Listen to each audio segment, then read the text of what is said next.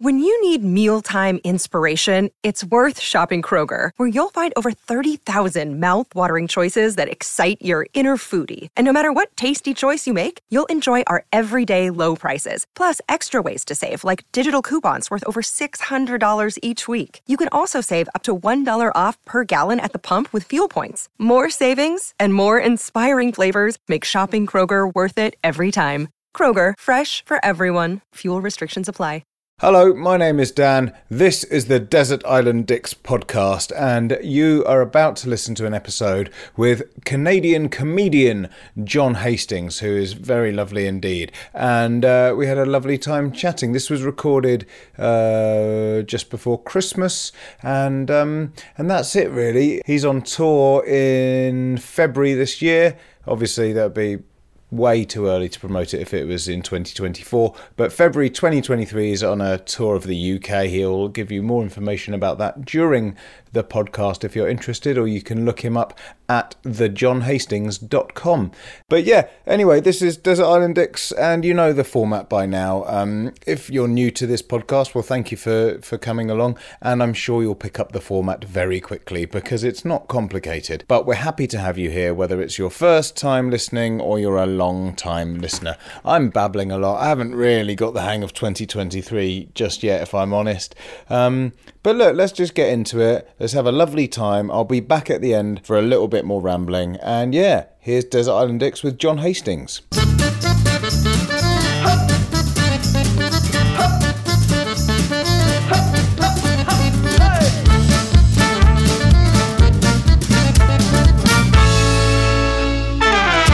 Hi, I'm Dan Benedictus and welcome to Desert Island Dicks, the show that sees you marooned on a desert island after a plane crash with the worst people and worst things imaginable. Who they are and why they're a dick is up to our guest, and here to share their Desert Island Dicks with us today is comedian John Hastings. How are you doing? Daniel, it's so good to see you, and it's so good to hear you pronounce your last name, so I did not have to figure out how to attempt that, because let me tell you, it has been a quagmire ever since I opened Gmail, as we've been trying to set up a time for this. Benedictatus? Benedictantus. Like, it just, you're either posh or Greek or something crazy. You know what I mean? Yeah, I know. Yeah, don't worry. We can just be on first name terms now, so we can just get rid of that whole thing. So yeah. It's okay. I don't have to obey via the text you sent me that said, refer to me as Lord Benedictus. Yeah, I mean, it's taken so long to set up this recording that I feel like we're past all that now. So that's the benefit of all the logistics we've been through to get this going. I also like, by the way, in terms of email interactions, how quickly things get informal now. You know what I mean? It's basically you get two, hey, whatcha? And then by the third email back and forth, it's now a text. You're now getting no punctuation, no grammar. How about this? No, like just literally half a sentence. Get on it. I love it. That's what I want. I find the real minefield is like when people put kisses at the end of emails, and some people do and some people don't. Yeah, baby. And I just the other day I was emailing someone, I didn't know them at all, and I accidentally just hit the X button completely by chance, and I was like, oh god, shit, and then they just replied with a kiss back, and it was really inappropriate, but they've obviously gone, oh fuck, well he's done it, I'll do it too. But it wasn't too awkward. That's the most British thing I've ever heard in my life, and I completely think that that's exactly what happened, and that you guys were just in a situation where you guys both felt uncomfortable, but luckily you went, well, we can't address our uncomfortability, so let's just both do it to each other and then think about this for the rest of our lives. Exactly.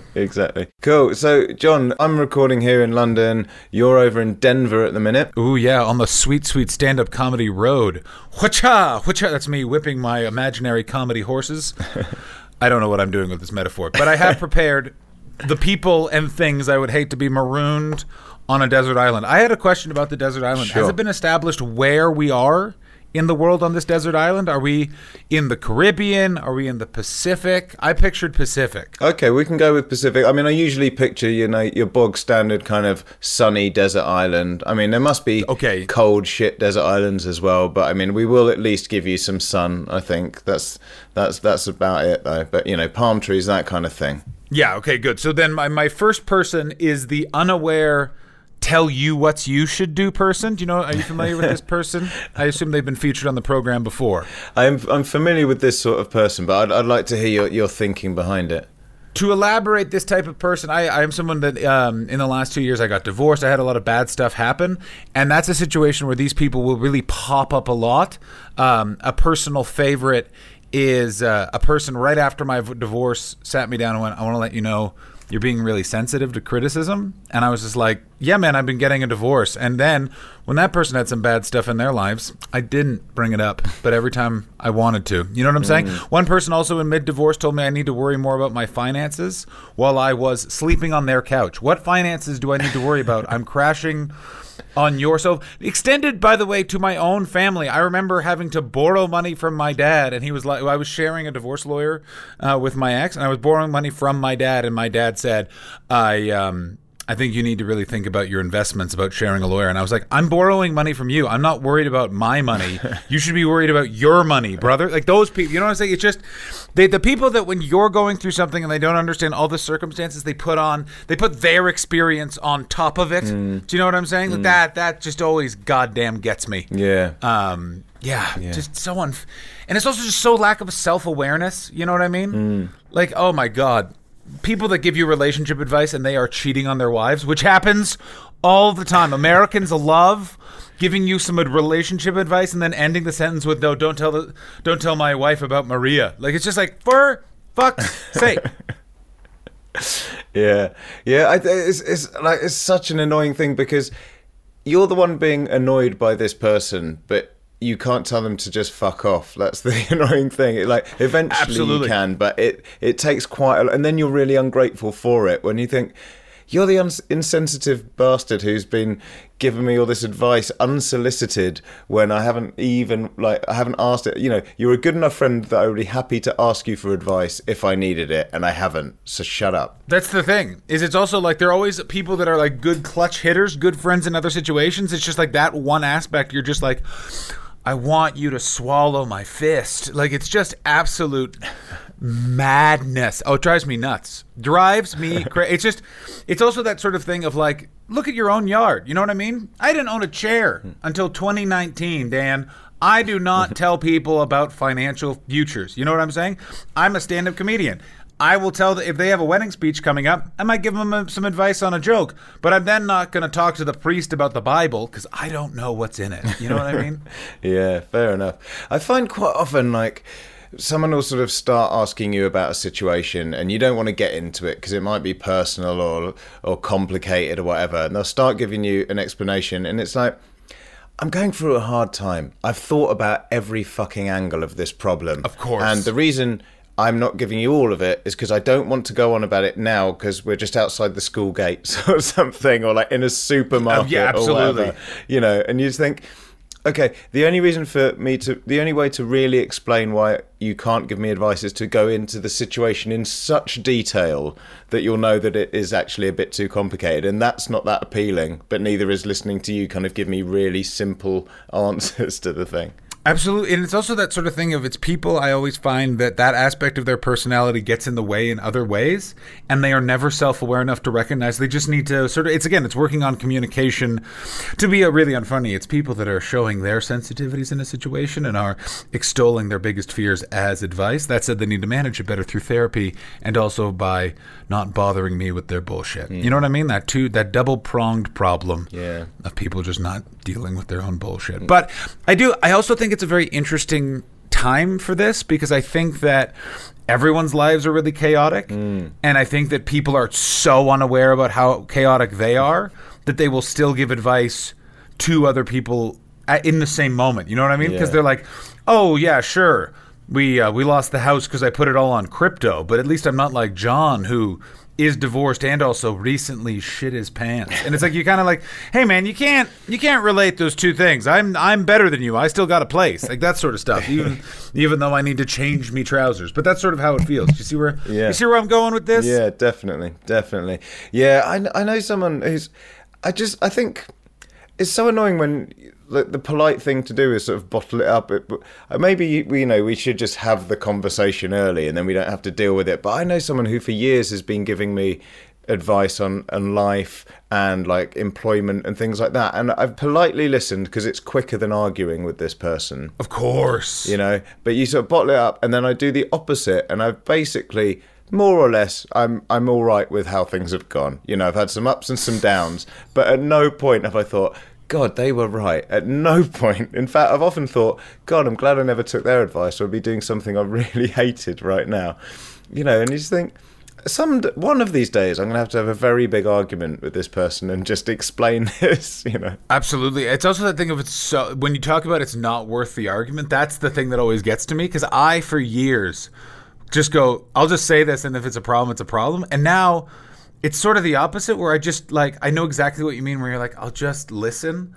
But do you ever have this where you're, like, listening and then midway through you get tired? So then your, like, need to just not have conflict is outweighed by the fact that you're now sleepy. And, like, I don't know how you are when you're sleepy, but when I'm sleepy, I have no time for people's shit. Like, I'm just kind of like, no. And then I don't want to also get into it, so I just want to declare that I disagree without having to then follow up.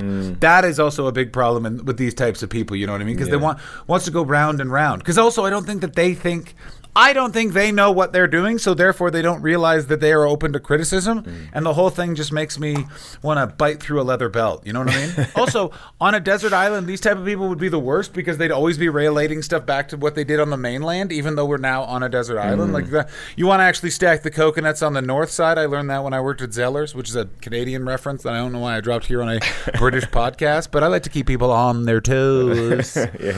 Yeah, I mean, that's the thing, though. When you're in a survival situation and you're trying to sort of humour them just because you can't be bothered with an actual argument with them, and they're telling you how to build a shelter and do a fire, and you know that it's wrong, but you still have to put up with it, and you're going to have, you know, and your survival depends on it. You're a better man than I. You're better right there. If it's that where they're like telling me to do a fire, then I'm like, let me do it my way, or you do it.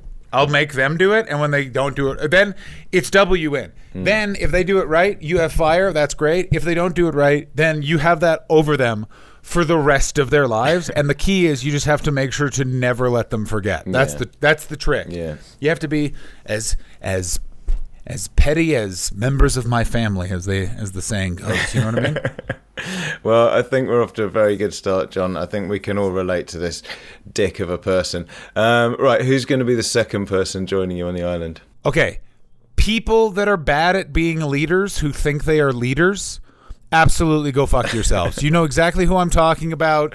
Guy who always wants to organize a thing, never does it. Person, this is a key to this person. When they go, I'm great at that. And then you think, yeah, you have no examples in your life of showing me that you're great at that. That type of person, guess where they're going? In the bin. See you in the bin. I just held up a cup symbolizing bin. That's the thing. Like, it's just an absolute waste of time.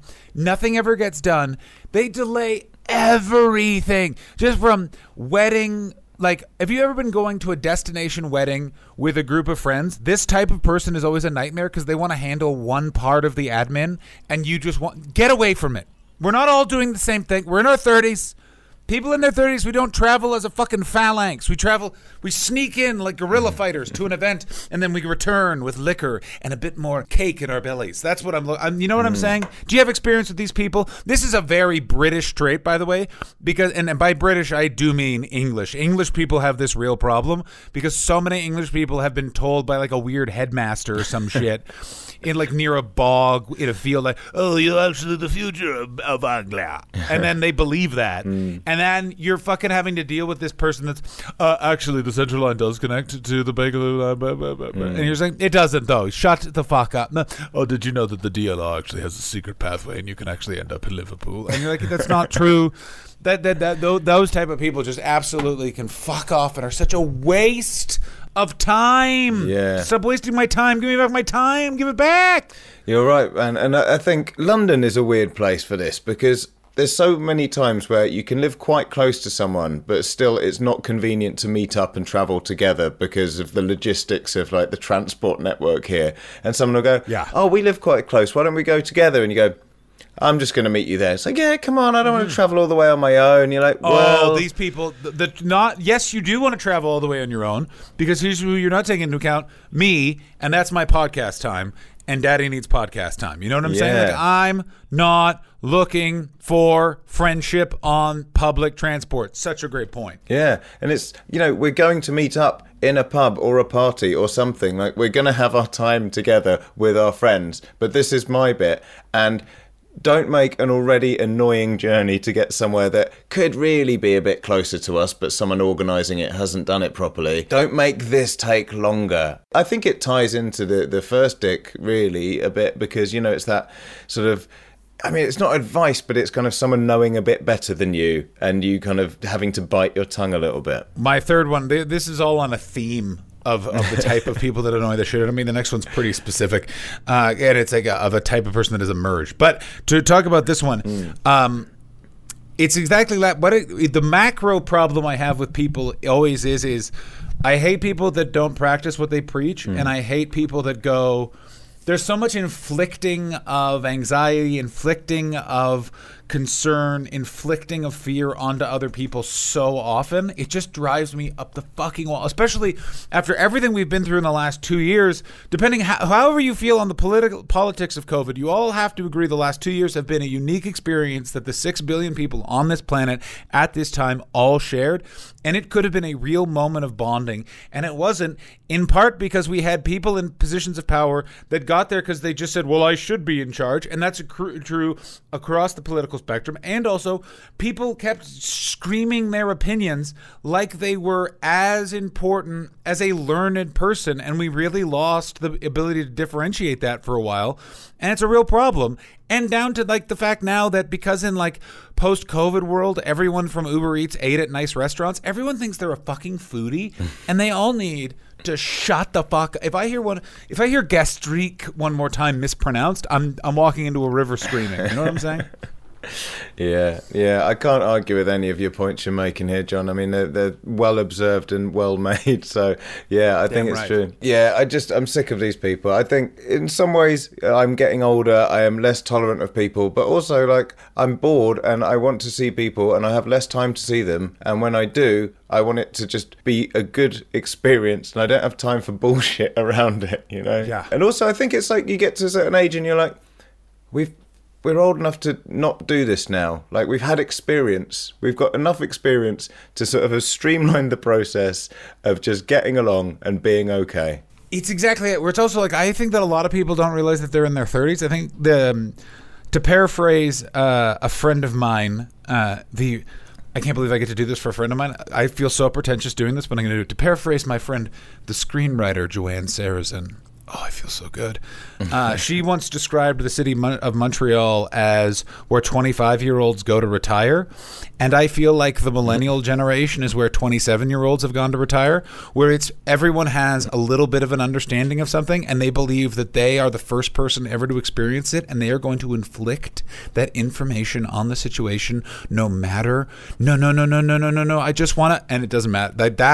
That is a real problem we have right now. We need to do something about it. And that something is give a bunch of kids knives, let them sort it out. No, that's a terrible idea and very violent. I don't actually stand for that. But I was just seeing who was paying attention there. This was a trap. Okay, John. Well, who's going to be the third person joining you? The third person joining me is the do your research people. Now, this has been co-opted around just people when it comes to COVID. I'm widening the scope. Dan, widen it with me. Widening the scope. There we go. We're widening that to all peoples, specifically political, but also philosophical, ideological, all of those sort of things. The people that will not listen to other opinion, will not entertain another idea or another perspective or another understanding of a situation based purely on the fact that they have come to a conclusion about something. And this is all sort of personified in the phrase, well, you need to do the research. And I just want to say to these people going, no, you need to shut the fuck up because you are not doing any, like, do you know what research? I remember doing research. I went to theater school. Do you know how much shitty like reading about French people in stockings I had to do? That was research. Going like scrolling on the internet is not research in the same way. It's on a basis of understanding that can go back, that gives you depth, all of that sort of stuff. You've just regurgitated a couple of things. You don't understand what you're saying. And also what's driving me crazy is all of these people are not going away or have been defeated. When any of these sort of stuff, this is what's going to happen, and then it doesn't happen. They don't come forward and go, whoops.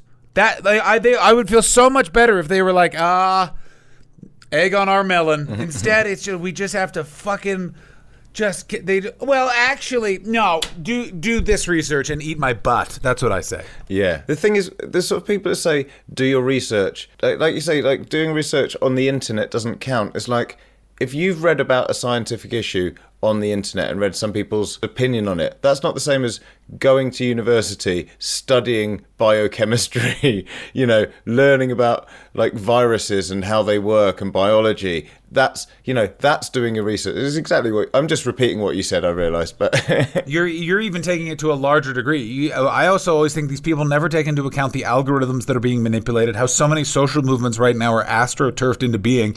And you can actually look, because of the economic situation we find ourselves after a hard, weird, crazy 2 years, you can see what the actual issues are, because they're usually the third thing mentioned on the news. The first thing is always something sensational and not important that we sort of drummed up through social media. Then we have to always sort of address some sort of weird issue of the day that is kowtowing to an extreme group, usually on the right, by the way. And then the third issue is like, oh, by the way, pretty soon we might not have an economy. Like that. And it's just one of those things where it's like, we need to get back to a place where we're critically thinking and understanding what are the important issues of the day. Here's the thing is, I think the climate is changing, and I've gone from someone that thinks we should save it to I'm saying, let's just ride this sucker out. You know what I mean? Like, why the fuck? What happened to giving up, everybody? That's where I am with this situation. Oh, we need, no. I'm riding a whale straight towards the sun that's going to engulf us because we just shot a bunch of nukes into it. You know what I mean? Let's get wild. Yeah, I mean, I don't know if I'm going to join you on that, but I mean, I like your can-do attitude. It's pretty nihilistic. It's like can-do nihilism, Yeah, that's correct. You know what I've always said? Listen, strap it, everyone. I hope you're sitting in your most uncomfortable chair. About 4 years ago, I read a Noam Chomsky book on anarchy. But just we'll be very quiet. We can hear everyone getting aroused. And you bring up Noam Chomsky and anarchy, light the candles, because everyone is getting horny. And it was a very interesting concept of the idea of anarchy being not a unorganized political philosophy, but a political philosophy that represents the needs of the people at the time. And that is something that's really changed my worldview these years since reading that book. The problem that then living through COVID and all that is it kind of gets adapted into the like, do we really need to be here kind of thing? And also no one wants to talk to you about politics, because if you started off by saying, well, 4 years ago I was reading some Noam Chomsky, everyone drops their chip, no matter the amount of dip on it, onto some sort of surface and then just heads off to look at photos of someone's baby on a phone and not talk to the annoying millennial in the corner. Moi. Yeah, fair enough. Yeah, I mean, it's just been a bad time for a lot of people having a lot of weird viewpoints and just too much time on our hands. And I mean, it's good in some ways because, like, yeah, we've gone, oh, what's important to me now? Okay, fuck it. I'm going to move to the countryside, or I'm going to quit my job, or whatever. Completely. There's positive things, but there's a lot of things where you just think you could have stayed busier and been distracted because you've gone down too deep a wormhole now. I don't know why you know so much about the subject, but I don't think you actually know much about it. But you're going to talk like you do for a long time, and I want you to stop now. I completely agree with you. There's a thing that's coming. I had this happened on stage. There was a guy who worked in cryptocurrency in the audience, and I was on stage mocking cryptocurrency. And he said something that I think is so indicative of humanity right now, which is he went, what you're saying is mostly smart, but like the stuff you got wrong. And I was like, is the stuff I got wrong the stuff that just disagrees with your hypothesis because you think crypto is a thing and I don't believe crypto is a thing, and that's our separation? And it was said in a lot more confrontational terms, but that was basically the conversation between me and a heckler for a second. And what was interesting in that moment is I could see our two divides of like, people always throw that around like we're in different people are in different realities now, but it's sort of that thing of like, I just don't have faith in something called Dogecoin and he does, and that's the interesting crossroads we find ourselves. I, by the way, feel like I'm now going to be on some other guests' lists on this show with how pretentious I'm being, but it's how I genuinely do feel, and I do think that that's our real problem, is that we are in a place where people genuinely have faith as real as this table in one thing that a human being that they can be in the same room as is going, no, it's not a thing. It's not a thing. And that's going to be, I think, the interesting crossroads we find ourselves, which is why, Daniel, we need to get rid of these three groups because they're going to hold us back from getting to eternity. Yeah, no, I agree. I also just think that the fact that you're getting heckles about cryptocurrency really tells us a lot about where mankind is these days, you know? The amount of fucking sensitivity. If I have to fucking talk to one more fucking dude in his fucking 30s or 40s that can't handle someone just saying crypto is a scam. They reinvented a fucking Ponzi scheme. You got had. It's just insane. But you're 100% right. People are so sensitive. All that has happened is tech companies have figured out a way to remove having to create an app so they could have a stock and manipulate capitalism to gain wealth. They've now just created a thing that is a fake stock that we're investing money into. I'm definitely, by the way, now appearing on another guest list. It's the guy who knows a lot about crypto but doesn't like it guy. Hello. You can follow me on Twitter at the John Hastings. I don't know. I mean, I've had people talk about crypto bros on here before, but I haven't really I've never had someone from the other side say, "Oh, look, I hate people who slag off crypto." So I think for now we're okay. So I think we're all right. Yeah, I think it's the nice thing of you're doing a niche kind of alty fun comedy podcast in Britain, and that's a lot of hurdles for a crypto bro to leap. I hope so. Hopefully we're safe in our tower here because I just don't have the energy, to be honest. All right, John. Well, look, you've picked a lovely trio of stone cold, solid dicks. So I think you've got your company sorted on the island, but we're going to move on because mercifully, amongst the wreckage of the plane, there was some food and drink left over. Unfortunately for you, it's your least favourite food and drink in the world. What are they and why? Okay, the food is something that is delicious that you like keep going back for a little, but you know it's not gone like off that you shouldn't eat it and you'll die, but off just enough that the next day you're going to be really bloated and gassy for about 3 days. But that's your only food, so you're in a constant bloat, gassy fart cycle. Okay. And not the fun farts, like where it's a lot of like, bro, like it's like the kind of farts where you're like, I can't let this go if I'm not directly above a toilet. Okay. And do you have a specific food in mind, or just that ballpark of that area of decay? Bad bar nachos if you're in North America, or a chicken like a doner meat and chips that's been left overnight on a coffee table, and it's the morning time. What's the worst? Having a little couple of nibs, and then the next day you're bah!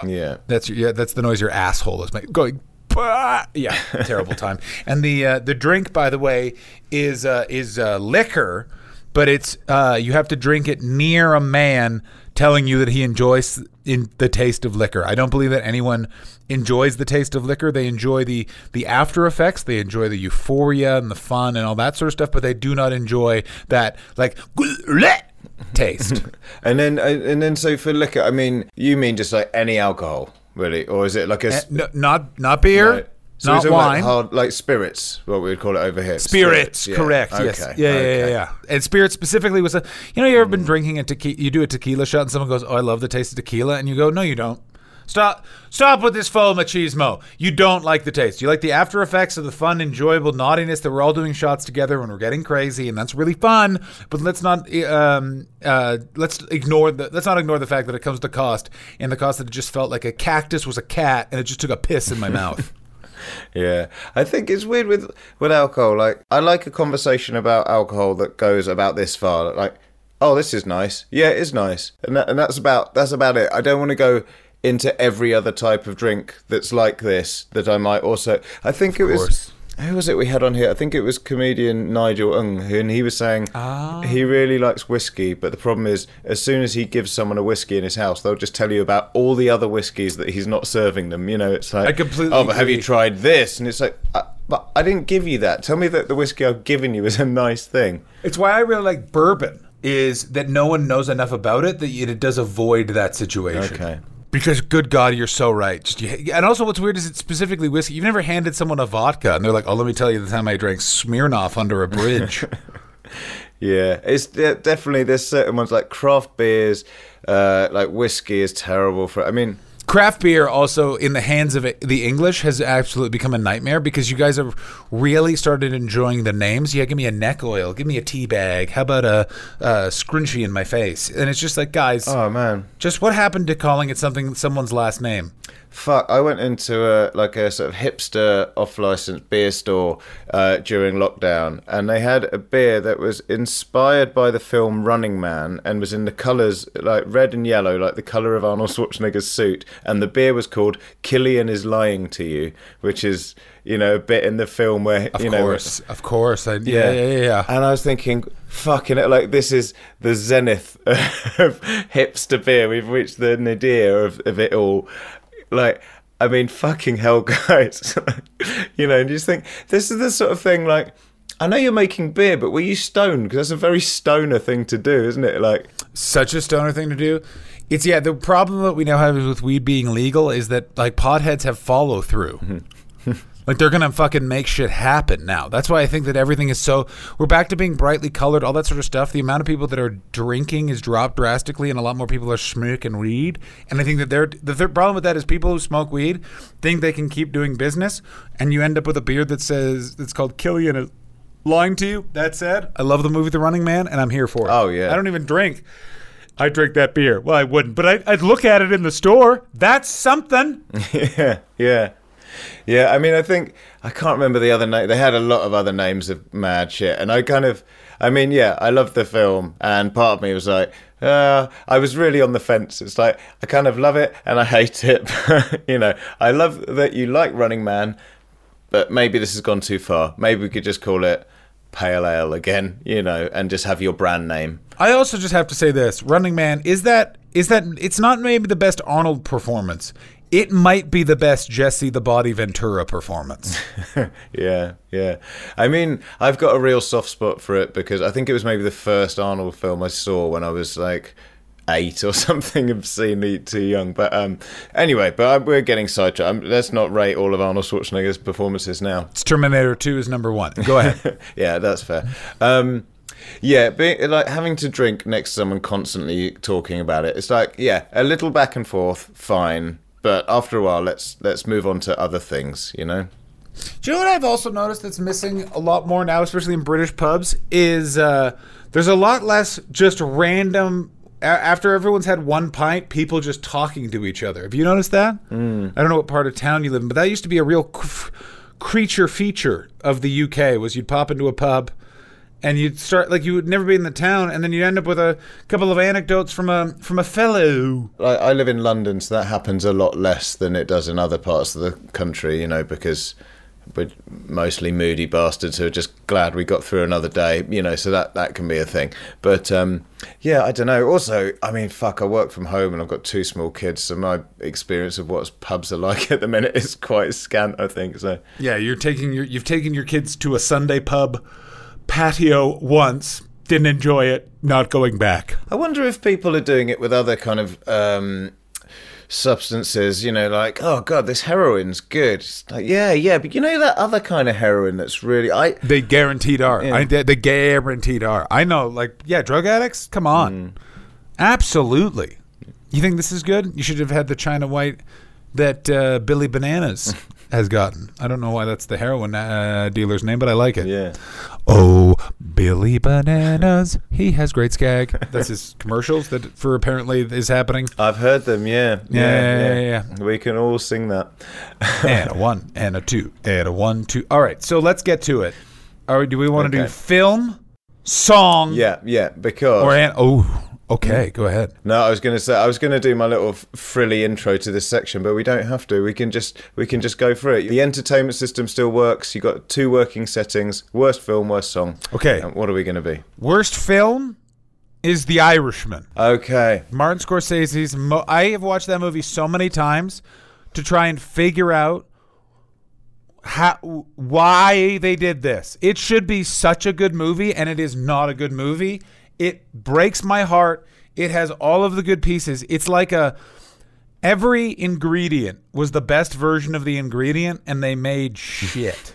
Like there was no meal. We went straight from this is a delicious carrot in the ground, and this is the turd. Like that's what that movie felt like. Where it's like, where is the good part? That's mind-numbing. I think I watched it 5 times.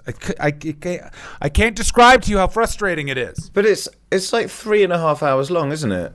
A little thing called Lockdown, my friend. I know, but I'm still surprised, even through lockdown, that you managed to watch it that often. I mean, that's I'm just a TV in the background guy is how I'm able to do it. But yes, Okay. you are right. Yeah, I'm very much like, I'm starting to basically look at a film's length before I even consider it. Like, that's the main thing. It's like before cast, anything. I'm like, I wish that Netflix had a setting that was just under 2 hours.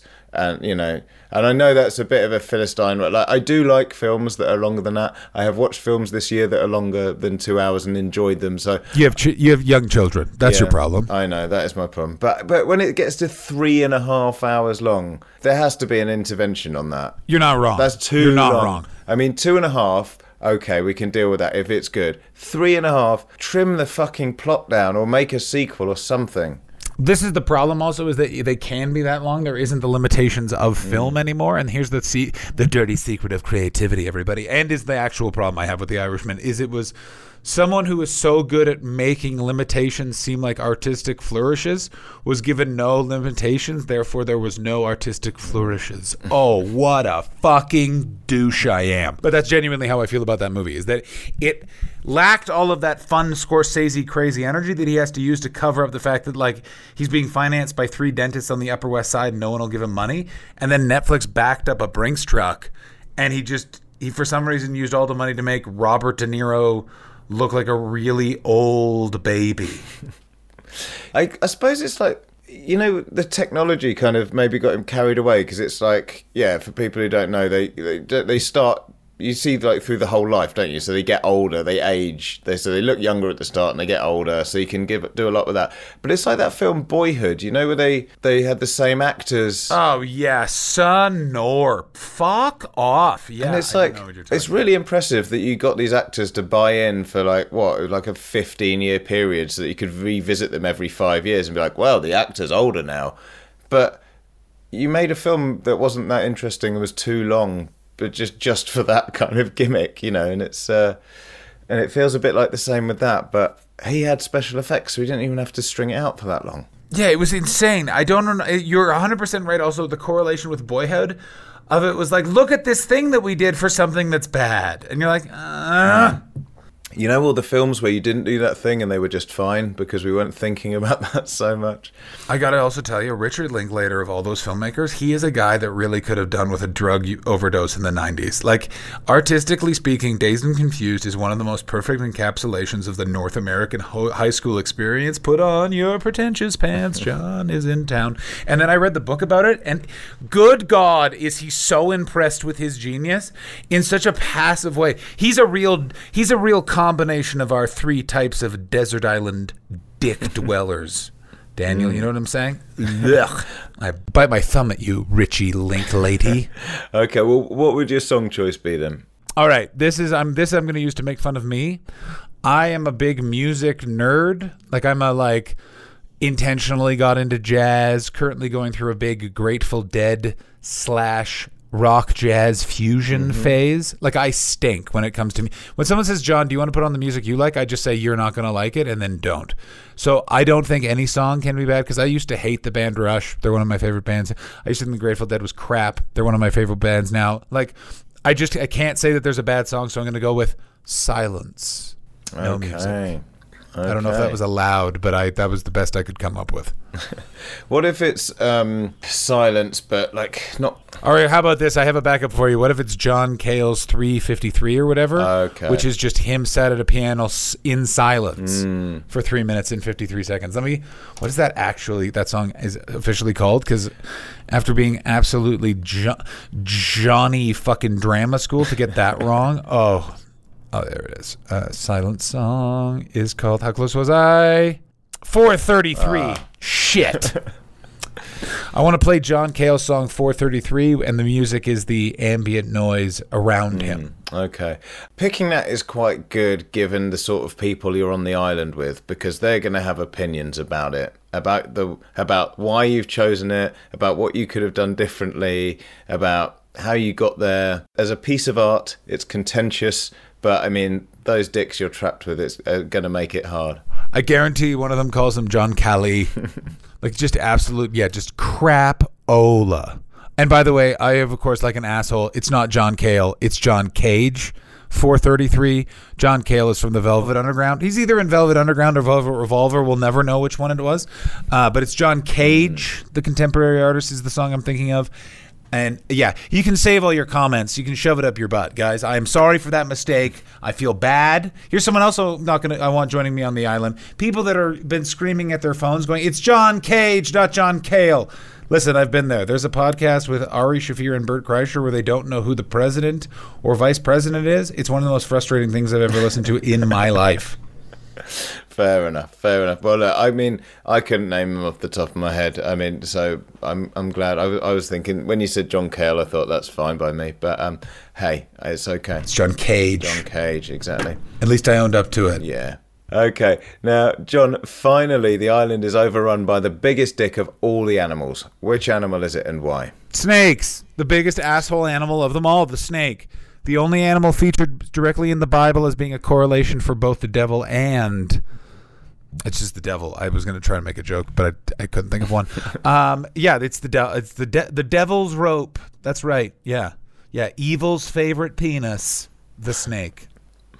Yeah, I mean, I can see why they're just a terrifying animal. I've had this before, and I always have to confess, like, I have no problem with them, but I can understand completely why they're a scary fucking animal. You know, like, some things are designed to look a bit scary. Like a scorpion is built for war, you know, and I can appreciate a snake can look quite beautiful, but, like, the things that you're looking at, the way it moves, the shape of the eyes, the big fangs, the fact that so many of them are fucking deadly, you know, it's hard to make a case for them. Yeah, and also, like, they also, like, they're not furry, they're not fun. It's not like the honey badger that'll fuck you up, but, like, there's no redeeming quality to a snake. A snake is like a Tesla. You've made a choice, and now you must be destroyed. Yeah. That's right, guys. I'm one of those people that's really going hard in on Elon. I can't wait until I am someone featured on an episode of this podcast, but in the inverse, and that I am described. I am not the guest. I mean, fortunately, I haven't had to have anyone on that really sticks up for Elon Musk. So here's the thing: is you draw from too many Europeans. That personality, just everyone in Europe is just going. All of that is for private, sir. You know what I mean? Like, that's the thing with Elon when it comes to he'll thrive in America. He'd be all right in Canada, but in Europe, someone would have just punched him in the face by now. Yeah. Well, I mean, if he does travel here, we'll see what happens. But, you know, I think a lot of people will be happy to see it. It's, I don't think we do well with that kind of... I mean, the thing is, in England, in Britain, really, like, we don't really deal that well with success. No, it's kind of glorious. Yeah, so if you're the richest man in the world, you're like, fucking prick. Yeah. Says who? How you count? Yeah, that's my favorite. Yes, there's... The amount, listen, it's so fun. The British attitude of like, oh, this person's a movie star. I could have been a movie star. If that guy can do it, I could. And it's like, it's the best, just the most selfish attitude. I love it. Just, oh yeah, he thinks he's so fucking smart. Yeah, he does. Hey, Stephen Hawking, you ass. All right. Well, John, listen, I think you've done a great job putting an island full of dicks together. And, you know, talking about the attitude of the Brits, you're about to come over here in February for a tour. I certainly am. I will be. All information and all tickets are available at thejohnhastings.com /gigs. That is thejohnhastings.com/gigs, or you can head to any one of my various social media profiles where there is a ton of information on where you can get tickets. We're heading to Edinburgh, Leicester, Manchester, Bristol, and London. So please, come get tickets to that. I think I forgot. And Birmingham. Tickets available for all of those things. Please come to see me be more funny and less pretentious, or possibly the inverse of that. We'll never know until we do it, which we will, because it will be an absolute pleasure, as it has been talking to you today, John. So thank you so much for coming on Desert Island Dicks. Brother, this was an absolute pleasure. It really got my blood up. I got to tell you, I don't even need a jacket. I'm all pumped up walking around wintry Denver, just angry at these dicks. Well, I hope you're not found dead in the snow. It's like, he died looking really angry but cold. Yeah, he died doing what he loves, arguing with people that weren't there. You know what I mean? Yeah. Yeah. Nice. All right. Well, thanks again, John. Cheers, brother. Have a great time.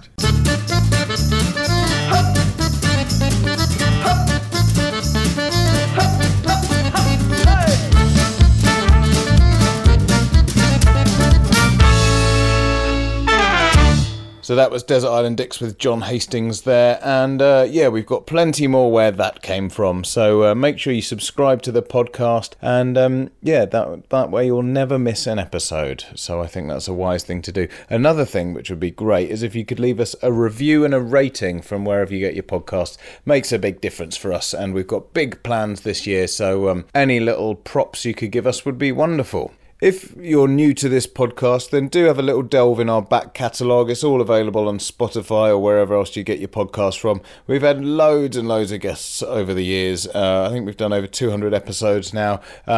Comedians galore, but also chefs, critics, drag queens, lots of different kinds of people. Have a little delve in there, and I'm pretty sure you'll find something you like. Unless you hate the format overall, in which case just don't leave a comment and just, go and do your own thing, I guess. Each to their own and all that. Desert Island Dicks has been a Sync Clap production. It was dreamt up and produced by James Deacon, and it was produced and presented by me, Dan Benedictus. And I'd like to give a special thanks and also a big happy birthday to James's dad, John Deacon, who has always been a stalwart of the podcast, has always supported us wholeheartedly, and is a lovely man to boot. I couldn't make it to his birthday party because of trains, but happy birthday all the same, John. I'm sure my absence didn't make any difference to your celebrations at all. So hope you had a lovely time, and I look forward to seeing you soon. And I look forward to not seeing you guys soon, but just putting out more podcasts that you can enjoy in your own time, because that's sort of the aim of this whole thing. It's just a kind of pocket entertainment, isn't it? I don't know what I'm talking about. This is my first day back at work, and I can't remember how to do anything. So yeah. Okay, I'm going to leave you alone now. I'll speak at you soon. Lots of love. Bye.